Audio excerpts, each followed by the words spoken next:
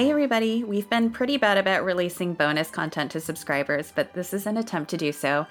This is an episode that we recorded out of a book club in our Discord, where Jay and I spent a lot of time talking to listeners and where listeners talk to one another.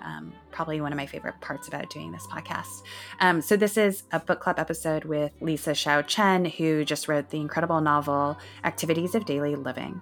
We're going to be having more sort of bonus content in the future because we have a producer, May, now who disciplines us into doing so. Another thing that's coming up very soon for subscribers and Discord members is an in real life meetup in Seoul, Korea, where I'm headed off to very soon. But we have lots of get-togethers and other things like that that we organize in that space. So we really hope you enjoyed this episode. Thank you so much.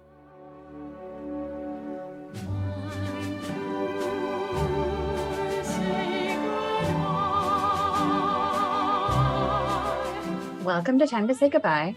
Thank you guys so much for being here. Today is a special book edition with the incredible Lisa Xiao Chen, author of Activities of Daily Living. Lisa is a neighbor of mine and an old friend. I first actually knew her work as a poet. In 2007, she published a book called Mouth with Kaya Press, and then has slowly sort of made her way into novel writing, which we can talk about. But I think most of you guys have probably read the book since you're here, but if you haven't, Activities of Daily Living is this sort of really incredible syncretic novel that plays with genre and form.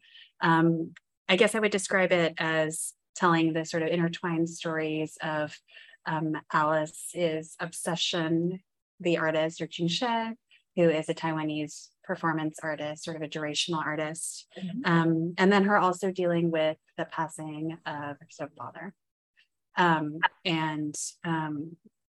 Of course, Activities of Daily Living is sort of a play on this term that's used in nursing care, sort of ADLs, going to the bathroom, eating, etc., but then also describing She's art and his performance.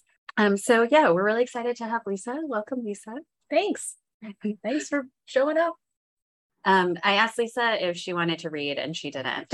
But Lisa, maybe you could just start by saying a little bit about how you decided to write this book and the form that you chose for this book.